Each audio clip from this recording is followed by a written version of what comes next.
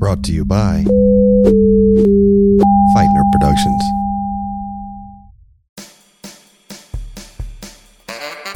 From the Beyond Unreasonable Doubt Studios, in association with Feitner Productions, it's Laying Down the Law! With your host, Billy DeClerc. Hey, that's me. Yeah, that's right, Billy. That's you. Featuring Henry DeWitt, Stephen C. James, and R2 Nazareth. Only a madman would dare to bring these people together to build a world of law and order, only to tear it apart with laughter. That madman is attorney Billy DeClerc. The result is a podcast blasted to the farthest reaches of the internet. That podcast is this one, and it starts right now. Welcome to Laying Down the Law, Earmark Edition, the law and comedy podcast hosted by me, unacknowledged bastard child of Steve Martin and Ruth Bader Ginsburg, Billy DeClerc.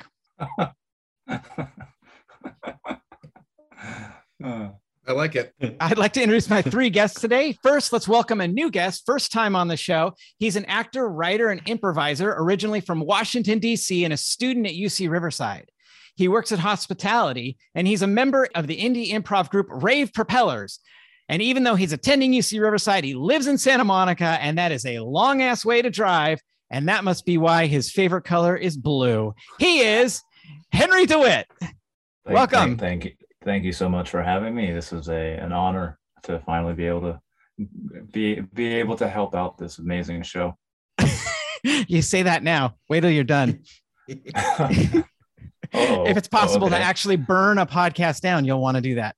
Okay. All right. Next, let's welcome back a returning guest. He's an actor, storyteller, writer, and director who's been featured on The Moth, Second City LA, and on the Super Legit podcast.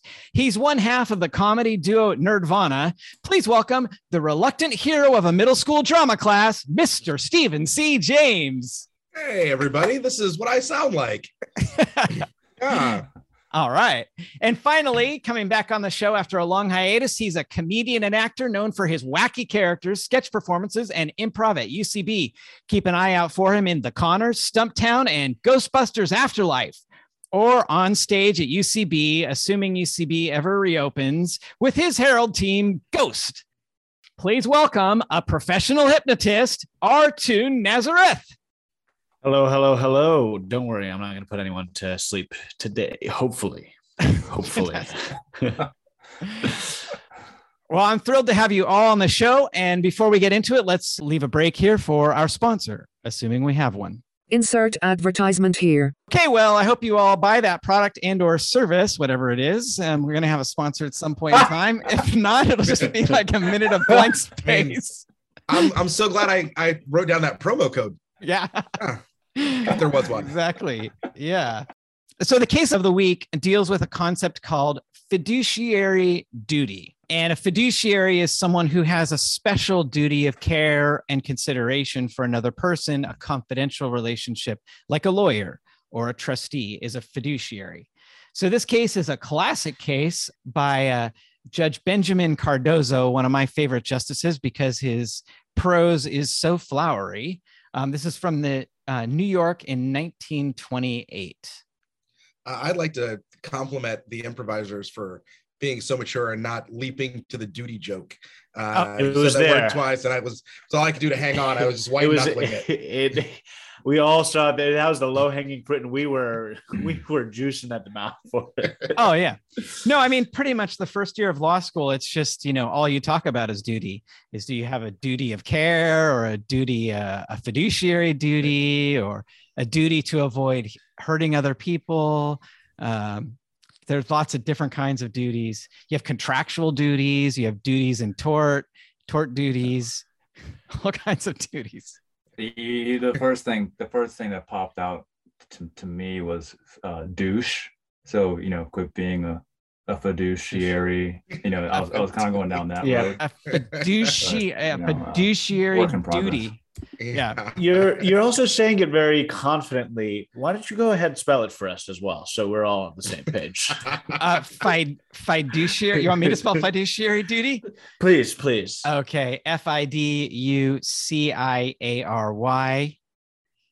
Fiduciary. That's somebody who should handle a lot of duty. Yeah. Mhm. Oh yeah. Yeah. It's a very clean duty, the fiduciary duty. But you can't tell anyone. Apparently, it's confidential. It is highly confidential. You gotta keep it to yourself. Yeah.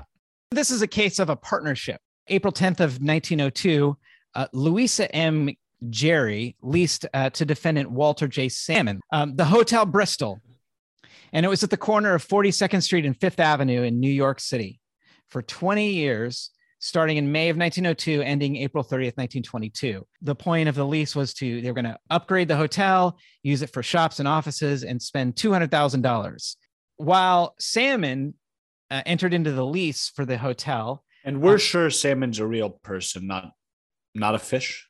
Well, his name is Walter J. Salmon. So Okay. I think the Walter J part either suggests that he had a mustache or it was a fish with a mustache.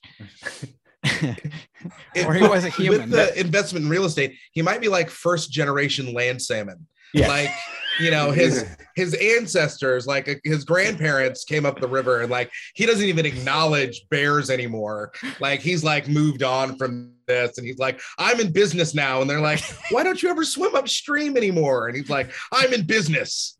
I've got a vest and a cravat. Get out of my face. And a monocle. I also, for the rest of this podcast, this is what I'm going to be picturing in my head anytime we talk about this person. And I hope for the listeners as well, you're picturing this cartoon fish in this very real scenario. Cartoon fish. Well, it turns out that Walter J. Salmon is a dirty double crosser, as you'll find out. Like all fish. Like I all- said it. Go ahead and cancel me. Whoa. I mean, Yeah. it's a salmon. It's a salmon that we have to look out for, man. It's not. Let's not go too Sorry, overboard. not all Oh, yeah. fish. Sorry, Not all just fish, salmon. not all fish. Okay. Yeah, you have to trust that. You can't trust the salmon. Yeah, so Salmon also made a deal with Meinhardt, who was the plaintiff, and sued him, and that was for money. The result was they had a joint venture, and they wrote up an agreement. The idea of the agreement was that Meinhardt was going to pay Salmon half of the money to do the reconstruction, the renovation of the hotel. And Salmon was going to give Meinhardt 40% of the profits for the first 5 years and 50% for the last 15 years. And if there were losses, they were going to bear them equally. So Salmon was supposed to run it. Meinhardt was going to pay for it. Now, this is a very typical situation that comes up in partnership disputes. Sometimes I tell my clients, definition of a partnership is one person has money and the other person has experience. And by virtue of a partnership, they trade places so that the one that started with the money ends up with experience and no money. And the one that had experience ends up with all the money. It sounds like you do a lot of sex work law. Is that Funny you should mention. yeah. It's one of my lesser known areas of the practice. Talk about confidential relations, right? Because they're partners, the law of partnership means that you have a fiduciary relationship with your partner. You can't stab them in the back, basically. Cardozo says they were co-adventurers. And so in the beginning, project was losing money. And later on, it started making a lot of money. But they were in it jointly for better or for worse. Now, near the end of the lease in around 1922, Elbridge Jerry, Louisa Jerry was the original one. Elbridge Jerry, I don't know if it was a son or a grandson or whatever, became the owner of the property and was the owner of other property in the neighborhood. Another building, the Bristol building on Fifth Avenue, and 4 lots on 42nd Street. And he was planning to lease the whole thing to someone who would destroy the buildings and put up another one. So he was shopping the project around. And finally, with just 4 months left in the lease, he went and he talked to that dirty double dealer, Salmon. And the result was Salmon cut a deal with Elbridge Jerry, which was a 20-year lease, and there was going to be multiple renewals up to 80 years. The buildings were going to be torn down, and a new building for $3 million was going to be placed on the site. And the rental for the lease was going to be $350,000 to $400,000 a year for the properties. So Salmon basically cut this great deal for the land, which was signed in January of 1922. Salmon didn't tell Meinhardt anything about it. Oh no. Yeah. Wow. He said nothing to it. He didn't let him know until the lease was up. God, mine heartbroken, you know, it felt like this was going south from on the outset. Yeah. Right. My big clue to that was the verses in the middle of the title. Yeah, exactly. That's a giveaway. Mm-hmm. Yeah. Spoiler alert. Yeah. Exactly. Basically, Meinhardt said because this was an opportunity, this opportunity to do this big development came to you as part of our partnership. You know, the one where I gave you the money and you were supposed to run the hotel. Well, you were running the hotel. You should have told me that we had this other chance. And so that opportunity instead of cutting me out of the deal.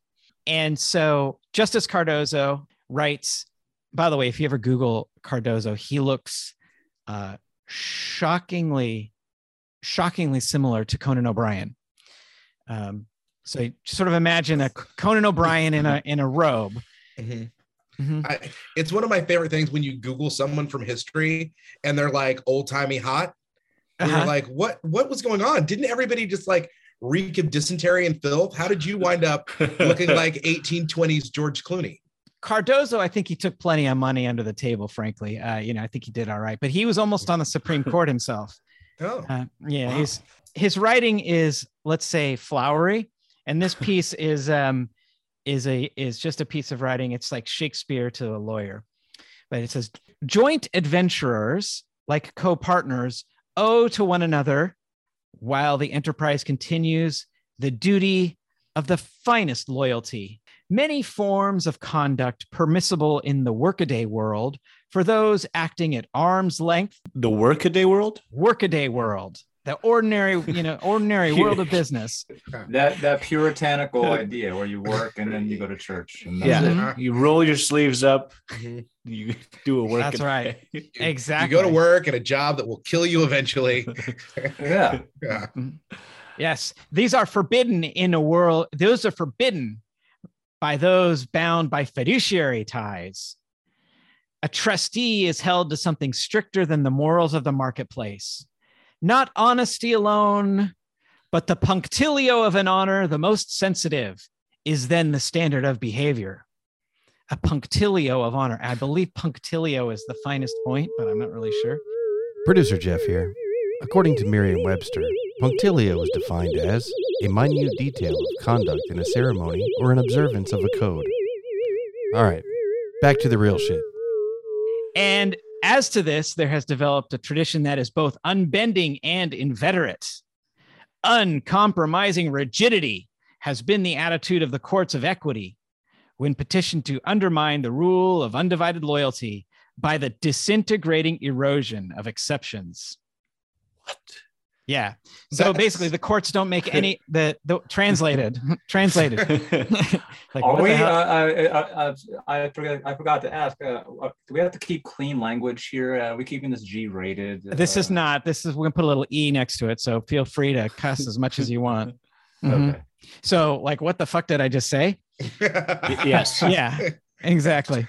Something is getting disintegrated. Disintegrating erosion. Yeah. Eroding. Yeah.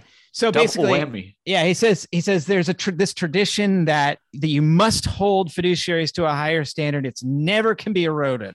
You can't. It's uncompromisingly rigid. The courts absolutely hold people to this standard, and there can be no exceptions. The level of conduct for fiduciaries is kept at a level higher than those trodden by the crowd. It will not consciously be lowered by any judgment of this court.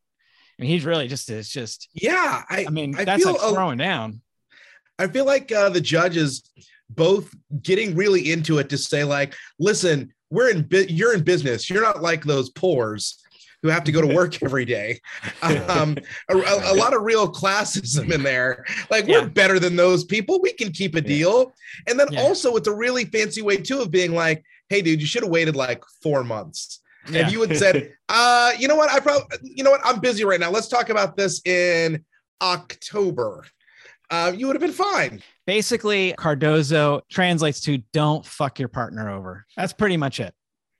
So I felt that. Yeah, that's basically what it's all about. Yeah, I picked that up too. Yeah. I've got that crocheted on a pillow on my rec room. Don't Yeah.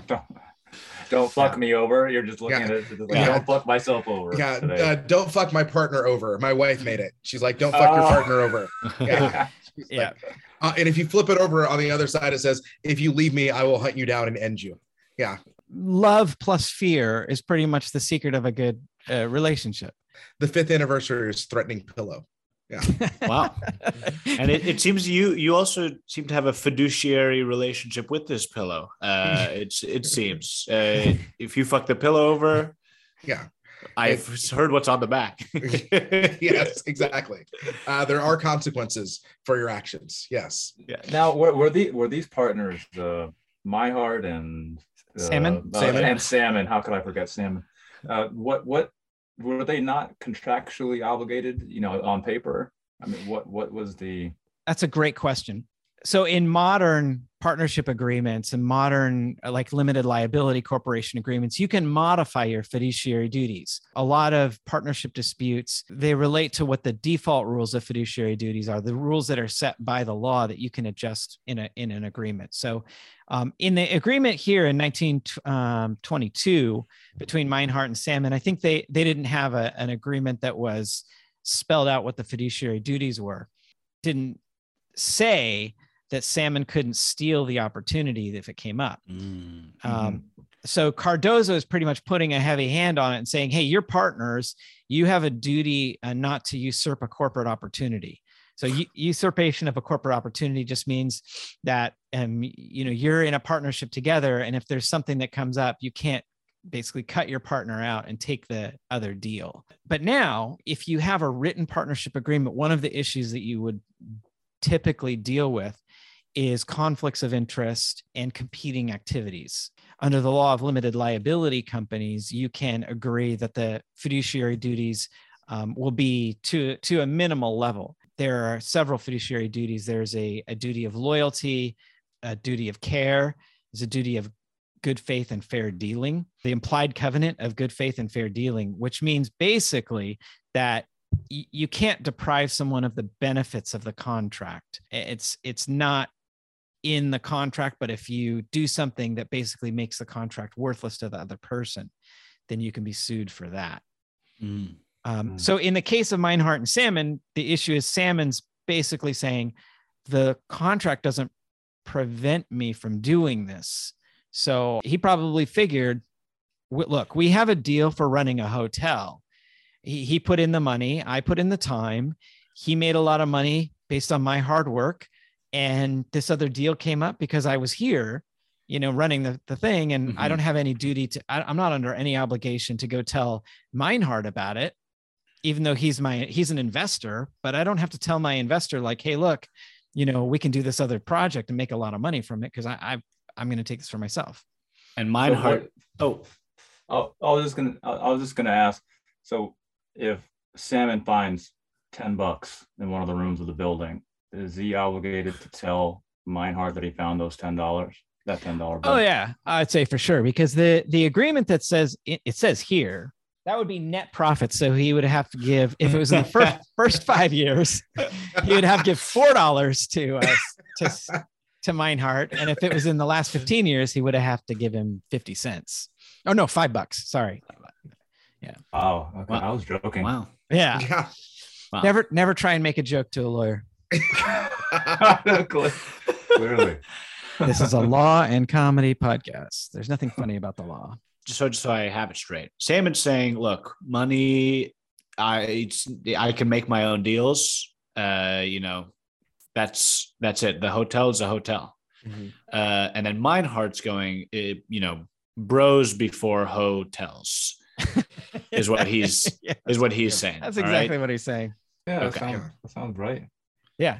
Yeah, and I can't believe that I might be about to take the pro fish philosophy here, but Meinhardt, I'm pretty sure, seems like a guy who's really, really, really rich, that he can invest all this money. And Salmon's like, oh, I'm almost free from the yoke of this deal with the Meinhardt Devil that I made. I've only got 4 months left. I can go into business with Jerry, who knows?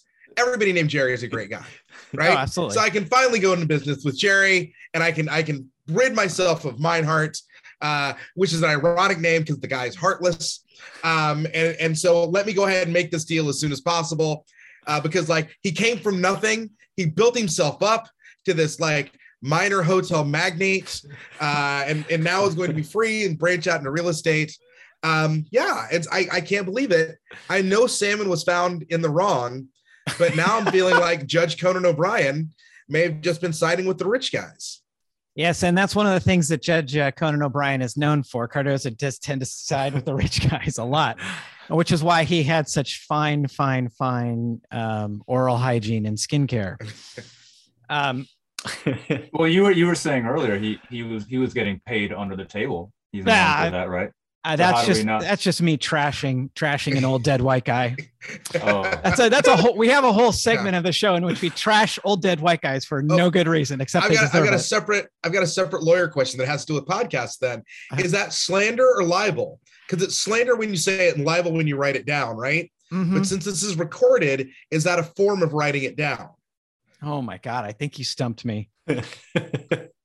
Moving on. Here's what we're going to do. I'm going to say to Jeff, oh yeah, Jeff, just cut this part out. But then Jeff's going to actually leave it in.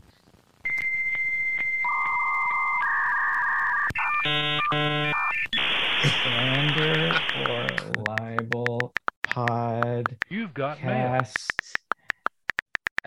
Let's see what Google says. I You've definitely got mail. know the answer to this.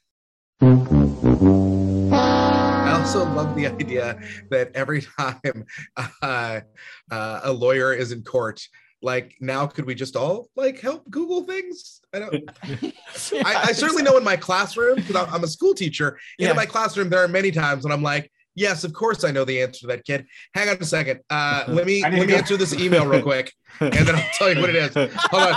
Very important email. Hang on a second. I'm just going to turn my computer over here and just answering this email. Boy, this is urgent. And then I'm like, oh, now that I've hit send, the answer to your question that I knew before is. Yeah. Mr. James, why do you keep going to the bathroom every time we ask you these questions? I don't understand. Well, first of all, I love leaving students unsupervised. Oh yeah. Yeah. And I don't know if I told you this, Steve. I was a middle school and high school teacher before I went to law school, and so my go-to was I taught at Dixon High School, which is a suburb of Davis. My go-to was putting people on the ramp because we were in the temporary buildings. Like you go on the. But the problem is the ramp gets crowded after 3 or 4 students are out there.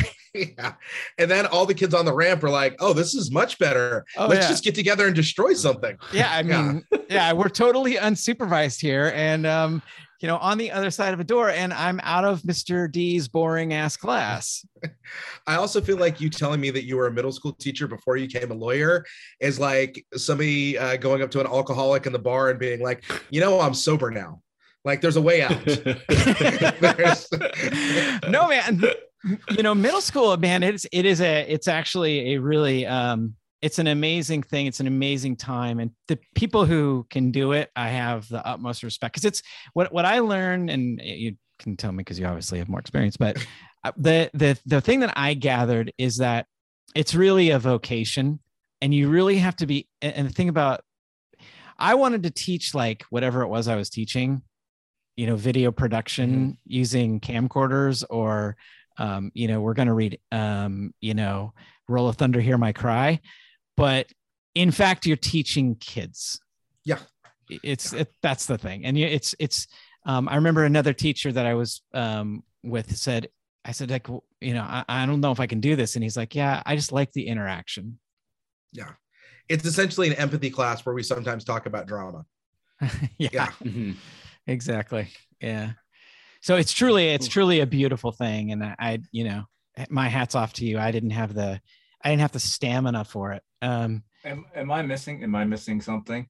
Stephen is legitimately a middle school teacher. No. I mean, it sounds like this hellscape. I just imagine just the word. It's like, man, you're a middle school teacher. Jesus.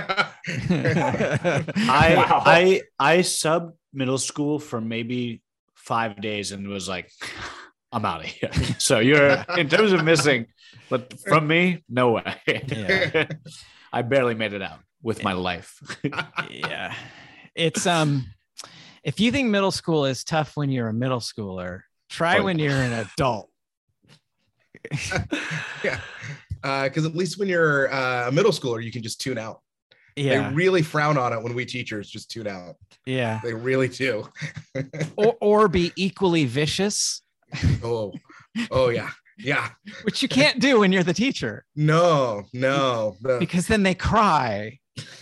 There was this security camera video, this horrific moment at I don't know where the school was, but some kid was charging out of a classroom into the hallway, and this teacher just starts bearing down on him and just throws him against the wall. And I think he actually even hits him.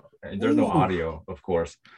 And obviously that guy's fired and this and that. And I'm just thinking, what did that kid say? It really pissed him off. You know what I mean? Like, there's no way you could have been that bad. You know what I mean?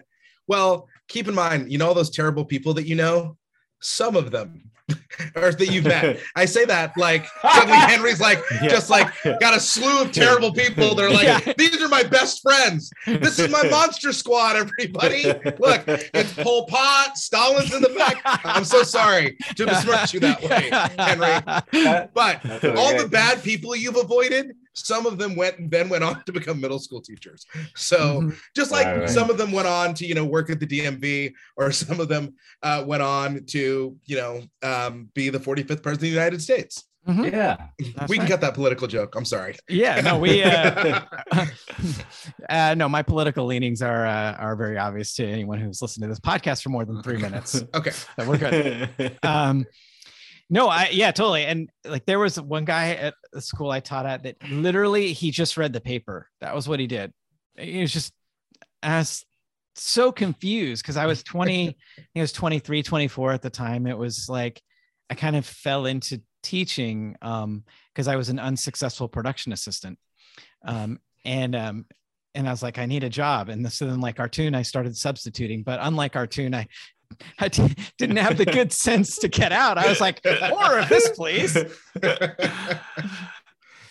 So fiduciary duty. Yes. Cardozo basically says, though, that because Salmon had put himself in a position, he had to renounce himself no matter how hard the abnegation. That's a $10 word right there. He was much more than a co-adventurer. He was the managing co-adventurer, and his rule of undivided loyalty is relentless and supreme. A managing co-adventurer appropriating the benefit, such as this lease, without warning to his partner, might fairly expect to be reproached with conduct that was underhanded or lacking, to say the least. So he just Cardozo is just slapping down Salmon. And Andrews writes a dissenting opinion where he says, essentially, look, guys, this was a deal for a hotel for 20 years. Okay. This wasn't a deal where they were married to each other for life. And essentially says, what was the scope of the adventure? The venture had in view a limited object and was to end at a limited time. There was no intent to expand it into a far greater undertaking for many years. There was a particular lease. Meinhardt had an interest, but just in that one lease. And so Andrews basically says, look, guys, setting aside Judge Cardozo's very Shakespearean rhetoric about what the duty is and how it can't ever be lowered, the guys had a 20-year lease. That was the deal.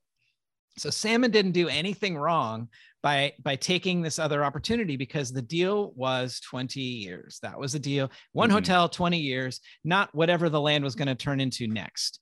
And Cardozo has this idea, like you have to basically bare your soul, and you can't do anything for yourself once you're a partner. So that's really the core of the case. And the reason this ends up in the law school textbook is because it illustrates kind of a difficult point about partnerships and about the relationship of fiduciary relationships. What's the scope of the duty? And like we were just talking about a moment ago, the contract becomes really important. For example, under California law, if you enter into a partnership without a written agreement, it's what's called a general partnership. So that's a Cardozo type of partnership, meaning you are on the hook for everything with your partner. If they sign a lease, it's your lease too. Kind of, you're basically business married, and there's no limitation to what the partnership is. So the purpose of the agreement is to really control what the relationship is. And, you know, if you think about there's like a lot of litigation that happens because partnerships go sour. Someone sees an opportunity, someone doesn't share all the money, somebody's finding $10 bills in hotel rooms and not telling their partner. So what's the minimum you got to do to become a partner with someone? Is it like are we talking handshake? You have to, on a piece of paper it's written, or can someone just be like, we're partners, like tag, you're it, and then you're done. You're in this partnership. And he goes, I said I was partners with you, and now it's your fiduciary duty. If it's that one, I'm going to start running into business meetings right before they sign and being like, we're partners. And then, and I get all their money. Yeah. 50-50, let's go. Yeah. I mean, in fact, the partnership agreement can be implied from the circumstances. It doesn't need to be a handshake agreement. You don't need to say you're partners. You don't need to have a written agreement. It can just be implied from the circumstances. People go into business together all the time without an agreement. This happens a lot with small businesses. And when they, one of two things happens, either the business makes a lot of money or the business loses a lot of money. And that's when the partnership fights usually start. But it can be just the way you're doing things. Either maybe you both sign a lease together, or you're putting money in the same bank account and you're working on that, or you're planning things together. And so, it starts, it can start getting confusing. And if somebody gets a whole lot of money, then all of a sudden the other person will say, oh, yeah, and we were partners, remember? So you got to get it in writing. It reminds me a little bit of what was that movie Michael Keaton did about Ray Kroc? What was it called? The Founder. Yeah. Mm-hmm. Yeah, remember that scene where it's the McDonald's brothers and him, and just kind of, I don't know, in the back room somewhere, and they do a handshake agreement about, I believe, the usage of the name, if I recall correctly. So. And then Ray Kroc kind of backstabbed them in that same, almost feels kind of the same space here. Yeah. Yeah. I don't remember the details on that, but that's basically the energy that I'm talking about here, is that, if Justice Cardozo had gotten a hands on Ray Kroc, he would have been in a lot of trouble if the McDonald's brothers still had the money to sue him. So that's all the law I have. I may have met my contractual obligations to Earmark. If I haven't, then I'm going to have to filibuster for 2 minutes right here. Well, then I've got a follow-up question then. You are in a fiduciary duty to Earmark to make sure that you meet your contractual obligation. If you decide in the middle of this podcast to use some of this audio for like an additional podcast, a separate podcast, would that fall under this same statute of Meinhardt versus Salmon? All right, Blake, this is for Blake Oliver. Just cover your ears for the next 1 minute. Just skip ahead 1 minute, please. Thanks, Blake, founder of Earmark, and my friend.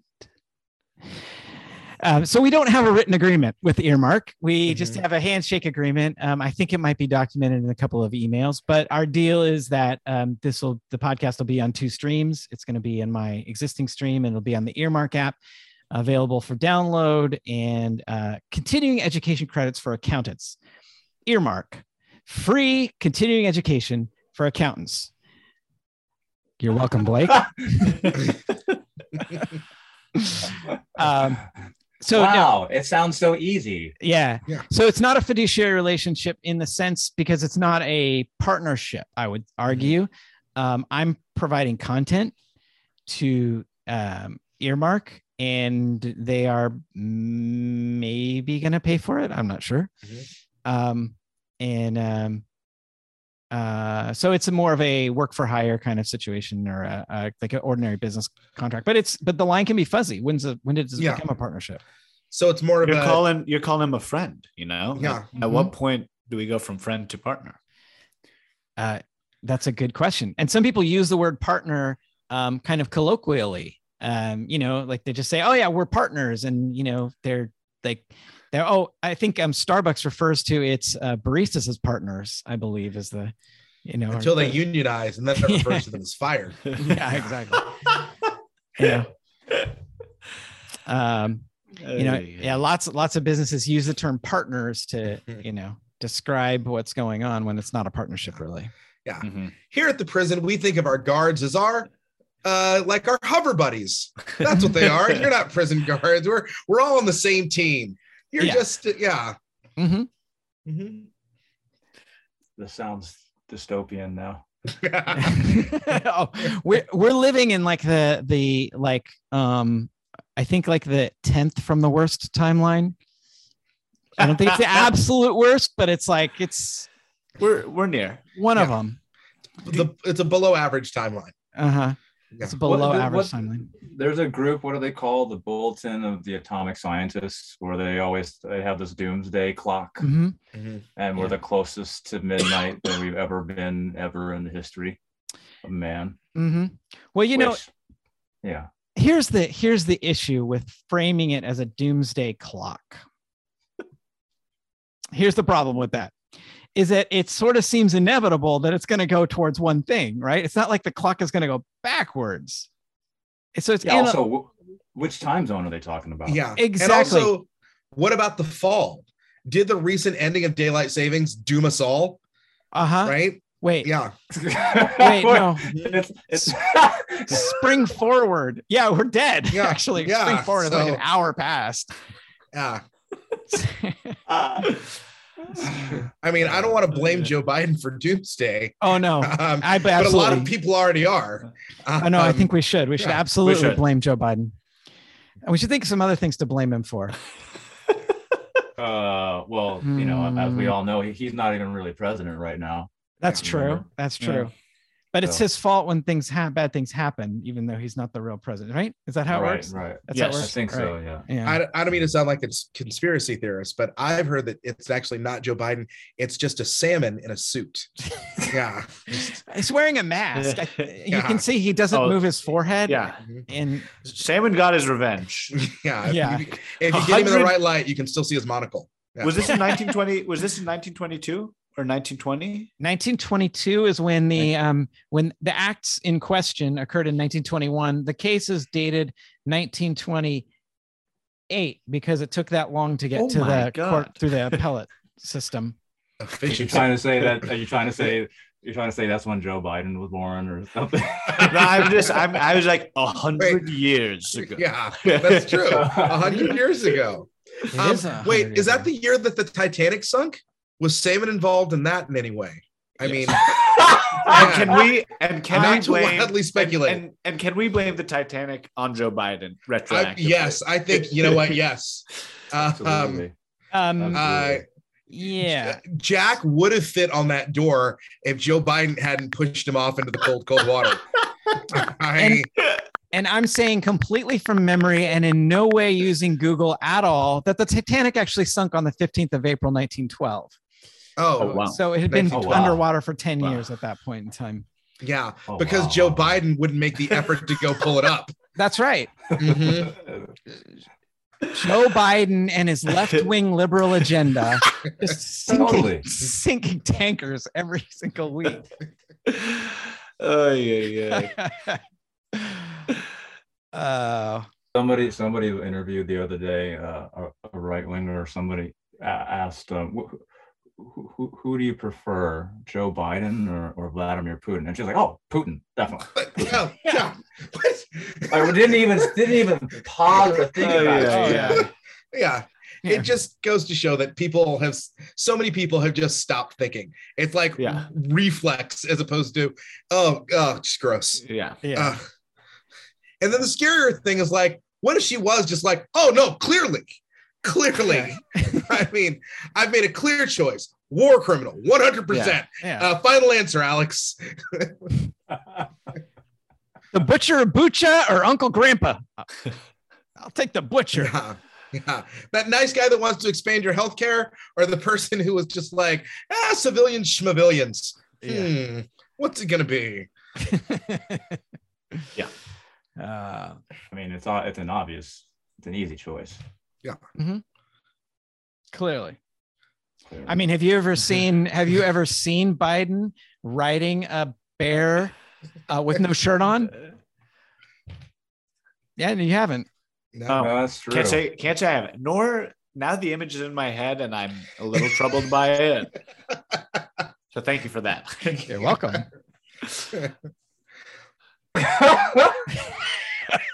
Yeah, we're all seeing it. We're all seeing it. It's just a lot of jiggling. He's probably wearing the aviators. He's got the ice. He's got an ice cream cone. Gil's behind him, being like, "Get off the bear! Get off the bear! You're gonna get hurt." Goddamn liberal bears. Yeah. Hey, Lisa.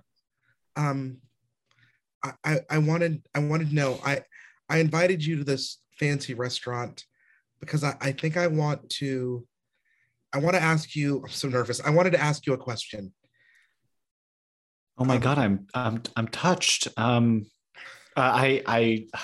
think I know what this is. We've been dating for 5 years now. Yes. And I've never met anyone more special, more complete, more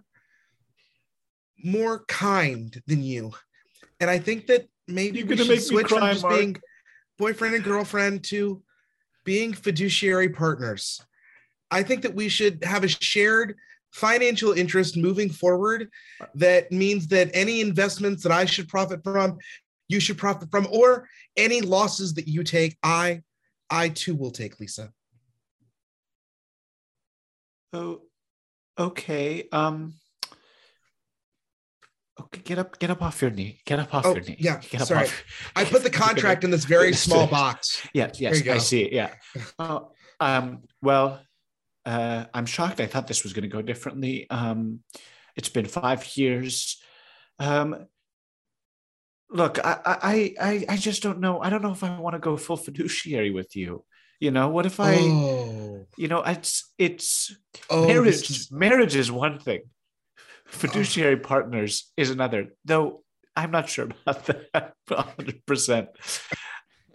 No, Lisa, I'm sure you're right. I'm just so disappointed. I mean, oh God, I think we might even be on the Jumbotron right now. No. Oh, this is so embarrassing. Oh. But no, Lisa, just know that I still care about you so much. And trust me, I would make a very good fiduciary partner. Oh, it feels so gross trying to talk you into it. Look, I think, you know, I'm just saying, let's say I want to go to another game. Oh, do I have to bring you to do I have to tell you about every game that I'm going to go to? Like, what if I get tickets to the Dodgers opening day? Okay. Yeah. Okay. So the way I understand it, if you go to the Dodgers game, which you are allowed to do, you can totally do that.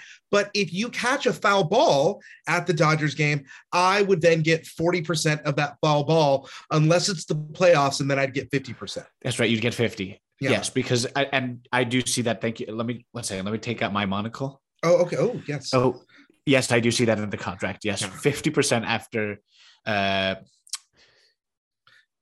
playoffs, postseason. Yeah. Yes, that's the word I was looking for. Yes. Attention, audience members, attention. With the person in seat 44, please stand up. Seat 44. Mark, that's you, Mark. Oh my God.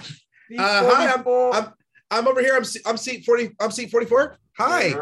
My God, Mark. He is. We're looking at our daily winner of a brand new Lexus Hybrid. Oh my gosh, this is so great. 2022 with all the trimmings, retail value $89,000. Lucky winner 44. Give a round of applause, folks. Oh my gosh, this is so great. Oh, this is so wonderful. Oh my God. Because my 1983 AMC Pacer just conked out on me. This is perfect timing. We barely got here in it. Oh my God. Well, Mark. Yes, Lisa. Well, I mean, I'm a little hot and bothered here, but why don't I sign that little fiduciary paper? It's still in that box. If you want to just. Yeah. I mean, I gotta say, Lisa, I don't mean to, besmirch you or abnegate you or any of those other flowery words that I might use. Don't erode me anymore. All right. Don't you dare. But it feels a lot like your decision to sign might be, Lexus hybrid related, kind of. No. Well, will it be nice? Yes. But I just, it just showed me the possibilities. I was thinking of it totally from my perspective. I can do this, I can do that. But then thinking it from the other side, if you're catching foul balls in the playoffs, that'll be 50% for me. Yeah. Okay. All right.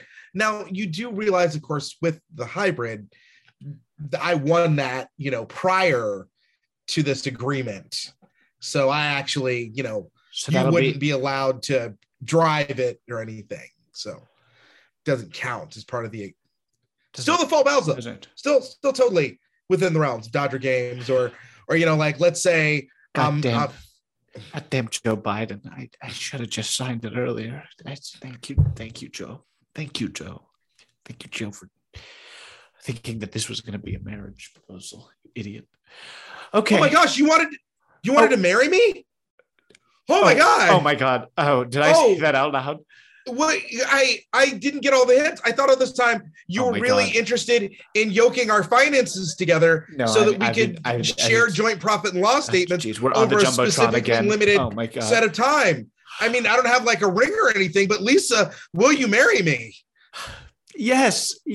And then we can hammer out the fiduciary duties next. Dearly beloved, we are gathered here in the sight of God and the community to join together these two individuals, both financially and in other ways. I believe your name is Lisa, and I'm sorry, I didn't catch your fiduciary spouse partner's name. It was Troy? No, Mark. No, Mark. Hold on. Mark. Oh, hold on. I'm just gonna sidebar with my brother real quick. Lisa, officiant. I'm sorry. Hey, ladies and gentlemen, talk amongst yourselves. Bro, this officiant you got is the worst. What do you mean? What? He said like for like 5 seconds before he said God, like he forgot who God was. Look, listen, this was all last minute. I mean, you didn't really give me much time, That's and true. So I went on Craigslist because I don't know, just old fashioned like that. And I found the first rental priest I could find. I didn't check his credentials or anything because, I mean, you just told me about this like 2 days ago. I'm, you know what? I wasn't expecting to marry Lisa either. I just thought we were getting into a fiduciary partnership. Sorry, Lisa. No, sorry. Yes. Okay. Let the paralegals are coming with some flowers. They can just throw them down. Let them do that. It'll be a reset, and then the priest can take it from the top. Okay, I'll go ahead. I'll let him. Okay, we're gonna take it from the paralegals. I love you, bro. I'm gonna head back. Taking it from the top, dearly beloved, we are gathered here today in the sight of Jesus and sorry, time out. Priest, can I talk to you for a second? Oh, absolutely. Yes. Look, this is my brother's big day. What the fuck are you doing? What's wrong? You can't just say, I mean, did you not prepare anything? I mean, it's, this is my first Christian wedding, of course. I'm used to doing atheist services. So I just Christian, oh, God, no, really? I mean, I read the description on Craigslist and I figured, I could do it. I sort of thought I'd improvise a little bit and throw in a few Bible related things. But normally I do, completely atheist and pagan rituals. So if you want me to go that direction, we can do that. Just pretend like you know what you're doing. Okay, that's all I ask. You just throw in some Jesus God words here and there, but just come on, let's just keep it together. Understood. Right. And I'm still getting paid, right? Yes. Okay. Yes. You got my Venmo. Let's get back to it. Come on. Dearly beloved, Ecclesiastes and Proverbs say that the one who loveth shall be the one who lieth down in the green pastures of the Lord. And whence we shall join that which is not joined, we shall bring together the parts that are not parts, but rather a whole. And Hey, if Princess joining Bride, them, can we speed this up a bit? Come on, let's go. oh, All right, right, let's get yeah. to the good stuff, okay? I'm So so sorry, sweetheart. I'm so No, sorry. it's okay. It's totally okay. So you're joining, I understand you're joining both balance sheets and lives together today. And I want to take this moment to give just a brief interlude just about myself. So if, ladies and gentlemen, my name is Reverend Cheesebread, and I work through Craigslist most of the time, but I am available for any other weddings or officiations that you might need, whether it's a marriage or a baptism or perhaps a launching of a ship. Sorry. Just christening of a time out. Just get over here, please. Mark, if this doesn't start going right soon, I'm going to scream. I understand, sweetheart. I'm also very frustrated, but fortunately, my brother's nearly out of timeouts. Okay. Well, this is the fourth quarter. All right. Please just stop. You can't promote a side business during my brother's fiduciary wedding. I specifically stipulated that I would have a 1-minute ad read. Okay, fine. Did you not read my Craigslist? Well, I finished the ad read. Okay. All right. What do you want me to say in closing? You want me to say in closing? Talk about Lisa. You haven't said anything about how beautiful she looks. Come on. Oh, yes.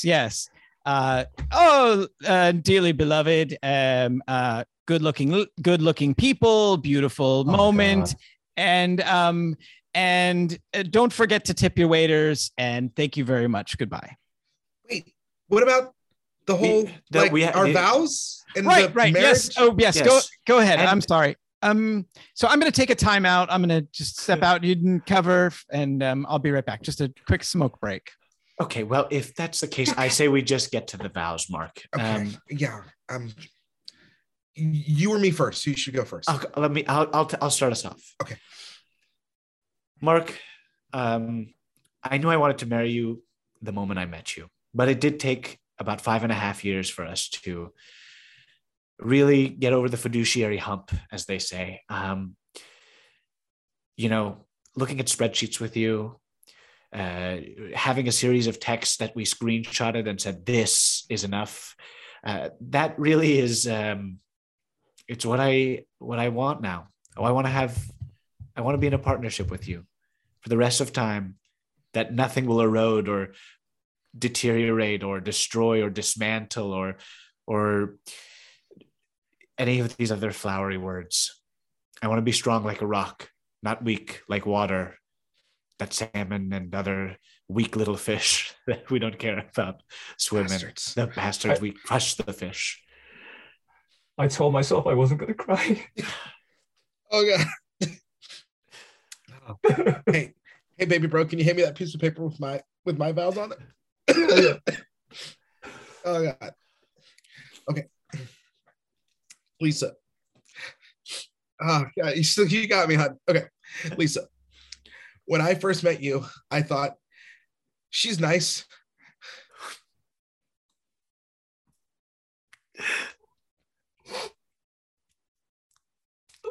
So the next part of the wedding ceremony? Yeah.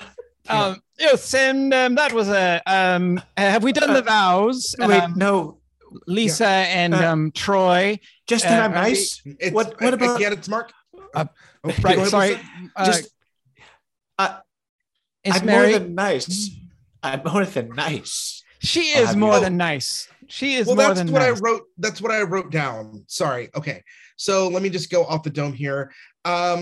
Lisa, you're this amazing woman who's like both funny and interesting and intricate in ways that I can't possibly understand. You're like a well-written contract, and that there are layers to you that just make me even more connected to you every single day. There are clauses within our love that just bind me to you stronger and stronger. And despite any sort of violation of any single one of those clauses, the entire unit as a whole would still hold up under any strict scrutiny, and that you would be the kind of person that no matter how we were judged in any sort of way, there would be no dissenting opinion that would say there's any way I could care for you any less.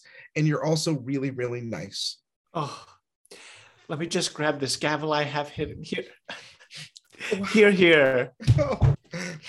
And I now pronounce you fiduciaries, douchiaries. That's extra big fiduciary. And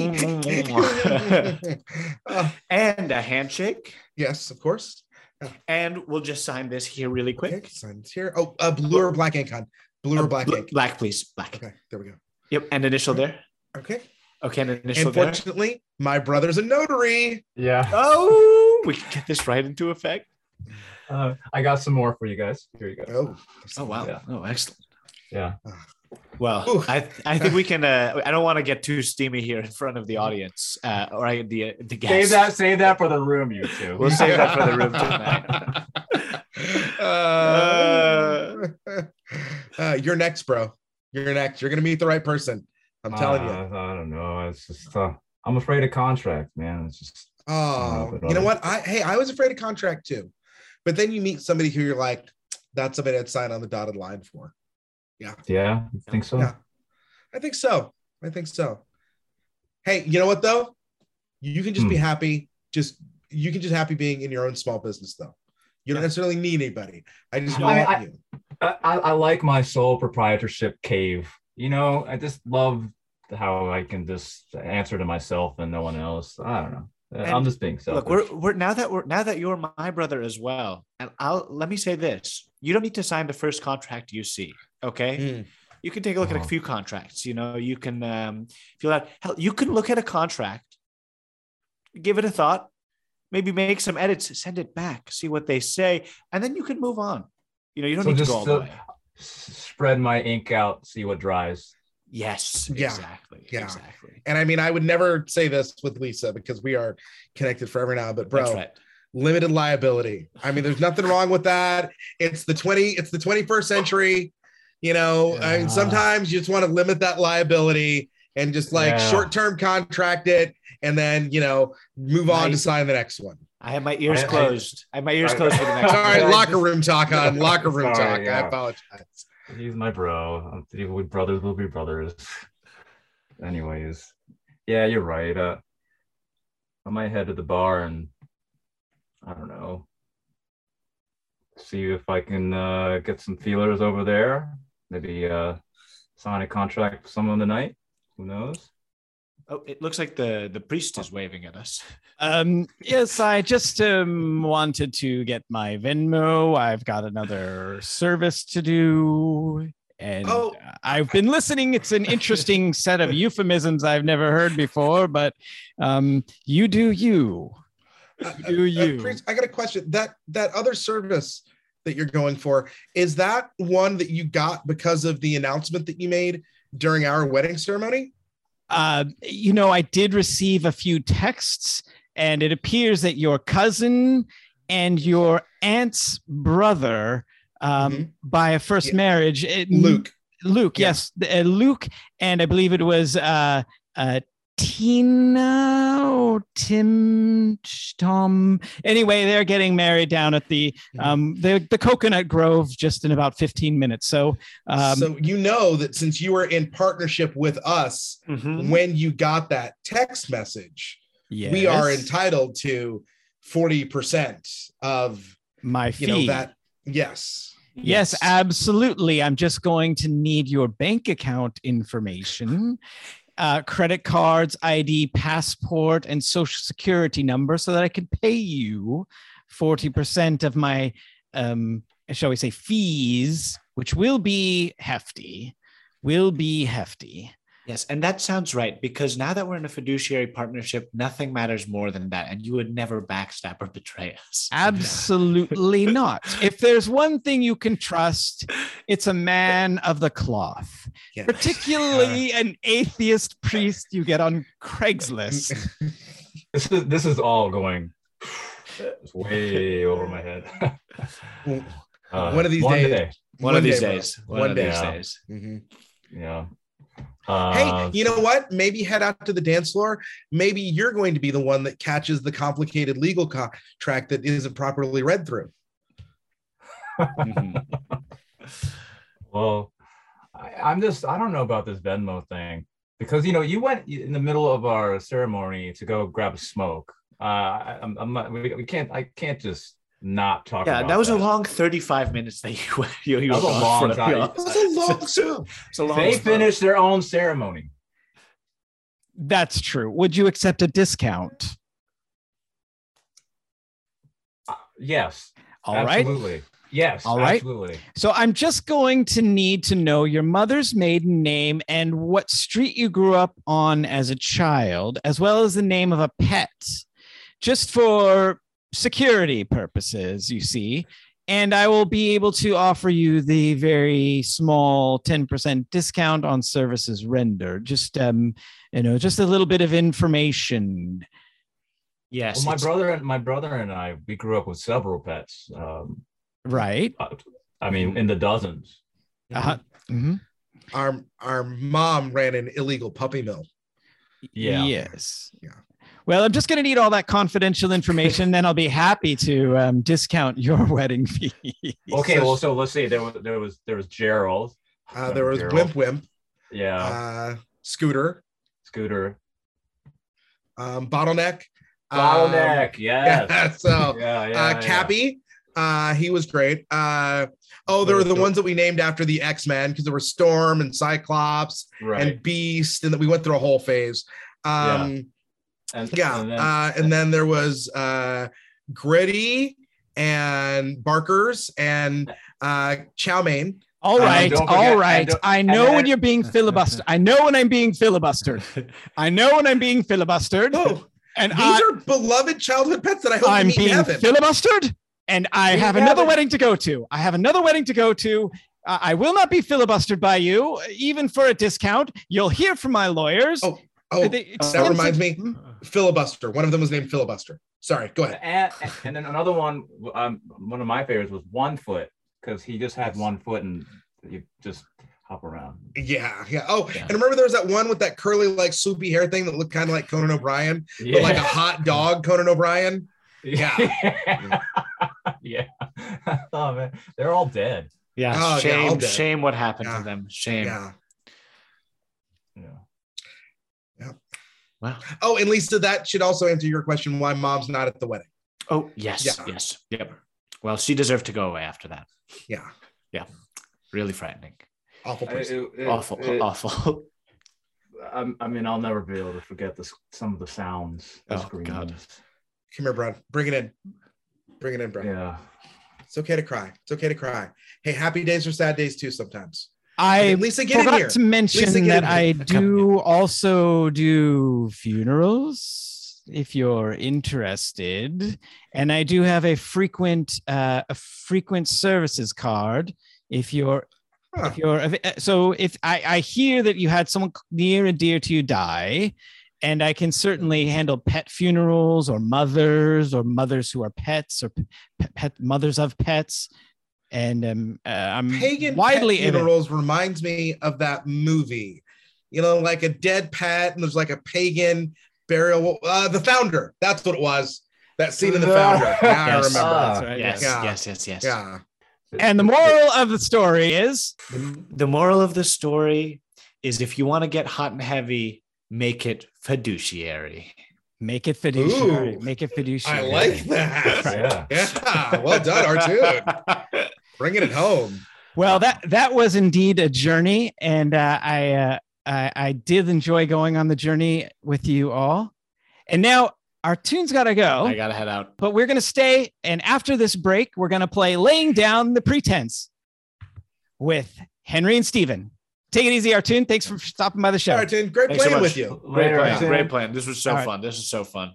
Peace. Have a great night. You've got mail. Welcome back. This is Laying Down the Pretense, the game show where the questions don't make sense and the points are completely arbitrary. Today we have two heavyweight contestants. We have Stephen C. James and Henry DeWitt coming to us in the Laying Down the Law studios. Having won the coin toss, Stephen's going to go first. Stephen's for 100 points. If you could shoot one condiment from your belly button, what would it be and why? Definitely ketchup. It's the condiment I use the most. Plus, it would be well disguised because it's coming out of my body. It looks a lot like blood. Great answer. That's 100 points. 100 points. Henry, this one's coming to you. If you had to eat a crayon directly out of the box, what color would you choose? I would say orange because I like oranges, and I'm assuming that's what it would taste like. Great answer. Both of you have 100 points after the first round. It's tied 100 to 100. Full credit to both of you. Next question. If you were a transformer, would you purchase car insurance or life insurance? I would definitely purchase car insurance as opposed to life insurance because I'm well aware that I'm assuming that whether I'm an Autobot or a Decepticon, both have robust benefits packages, being a member of either one. And plus Cybertron, unlike some backwards countries, has universal health care. So no matter what, I'm in good shape. However, I know that I couldn't trust regular human beings on the road. Since I'm a car, I'm an Autobot, definitely going to get damaged that way. And if I'm a Decepticon, I'm a plane or some sort of constructor thing or some sort of dinosaur thing. It gets weird in the later years, but I wouldn't need car insurance because I'd be flying around. Great answer. That's 100 points. All right. This is coming to you, Henry. Yeah. All right, Henry. If you had a choice, would you prefer to be forced to eat only extremely spicy food or only incredibly bland food? Oh wow. Forced to bland as in not seasoned, right? Is that With what no we mean flavor. by bland? Mhm. No flavor whatsoever. I think I'd go with spicy just because I like spicy food anyway, and it would be a way for me to challenge myself to sort of to build a tolerance for it. That's a great answer. Full credit. Absolutely. All right. We are tied after 2 rounds, 200 to 200. And we're going to have to go with a tiebreaker round. All right. These are similar questions. This question is to Stephen. Stephen, is a hot dog a sandwich? A hot dog is indeed a sandwich since it's meat between two pieces of bread, but I do understand the controversy, but I also don't understand actually giving a shit. Great answer. That's a full credit to you. And Henry, is cereal soup? I'm gonna say no, because I've never gotten up on Saturday morning and eaten soup. Full credit. Well, folks, we have another tie. Laying down the pretense. Heavyweight fighters here, Stephen James and Henry DeWitt. Thank you so much for being on the show. You tied. You both get absolutely nothing as your prize, and I appreciate you being on the show. Yes, thank you so much. Thank you. I'm honored. Yeah, I mean, I feel like a big tire tonight. A big tire. Absolutely. Well, guys, before we sign off and say goodbye, can you both just let us know where we can find you on the socials and follow you, etc.? Well, if you're in the Los Angeles area, I recommend finding the Ledge Theater at ledgetheater.org. I believe we're going to be giving you the information so you can post it in the show notes. It's a Black theater collective, Black-owned theater collective starting up in Los Angeles. We have various homes throughout the Los Angeles area, but we're trying to start up something where people of color, where people in the LGBTQIA plus community, where marginalized folks can have a theater home where they can feel free to learn and grow in the theater community that's going to be accepting.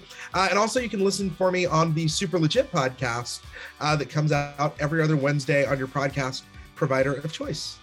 Awesome. And I'm going to give you the URL for those of you that are listening. It's ledgetheater.org, and that's LEDGETHEATRE.org. The British spelling. You spelled that just as well as you did fiduciary earlier. Fantastic.